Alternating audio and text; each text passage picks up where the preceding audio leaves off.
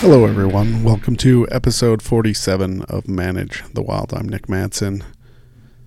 Today's article, we're talking about the effects and the stress on moose when it comes to chemical immobilization.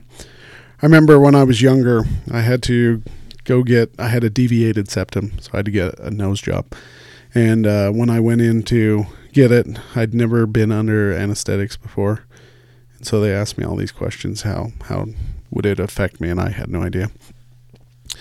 And I remember waking up after the surgery and my dad is laying on top of me and I couldn't figure out why for the longest time.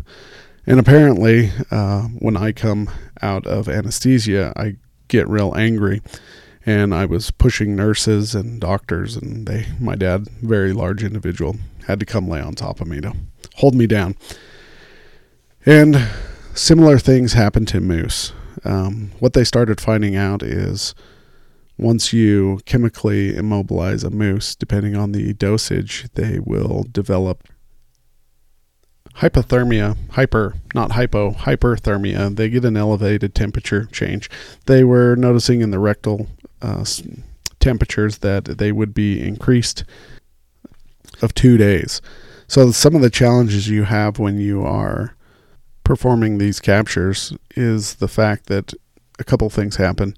So you have the influence of the helicopter chase, or if a lot of the situations I found myself in, we were in cities, so these animals were trapped in areas by highways, cars, buildings, dogs.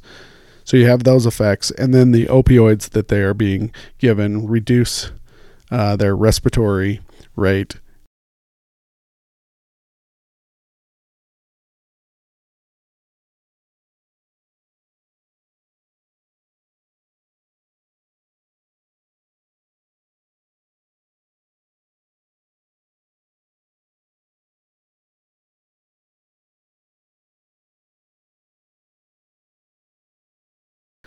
Because of the decreased respiration rates, what happens later on is they then have an elevated level or temperature.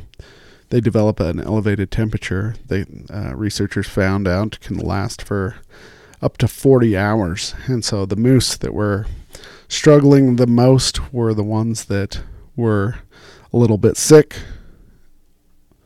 or they were just older. The ones that died during these captures is because they're a little bit older.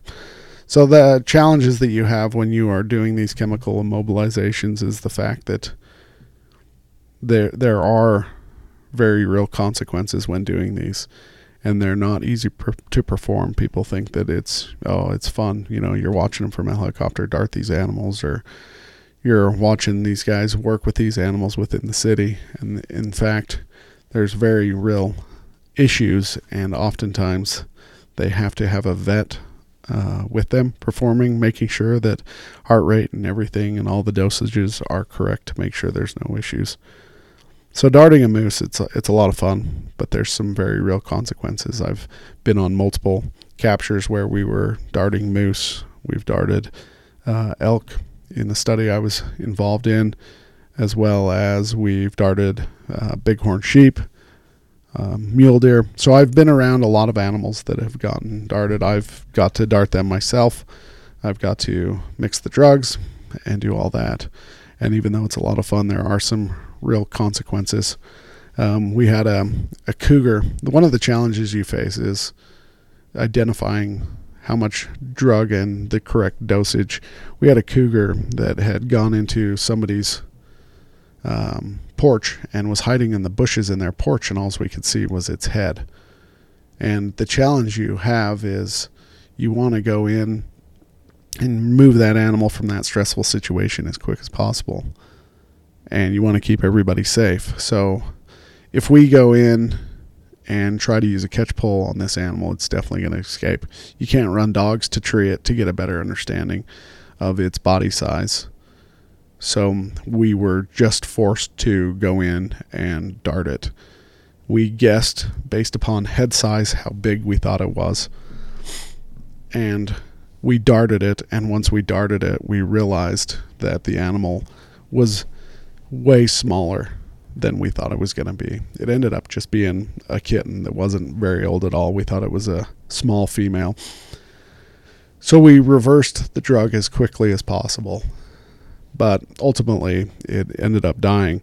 And some of the things we learned from that is we had been chasing this kitten for weeks. Its mother had been killed, and there was multiple kittens that we ended up chasing through a town for weeks trying to get a hold of it.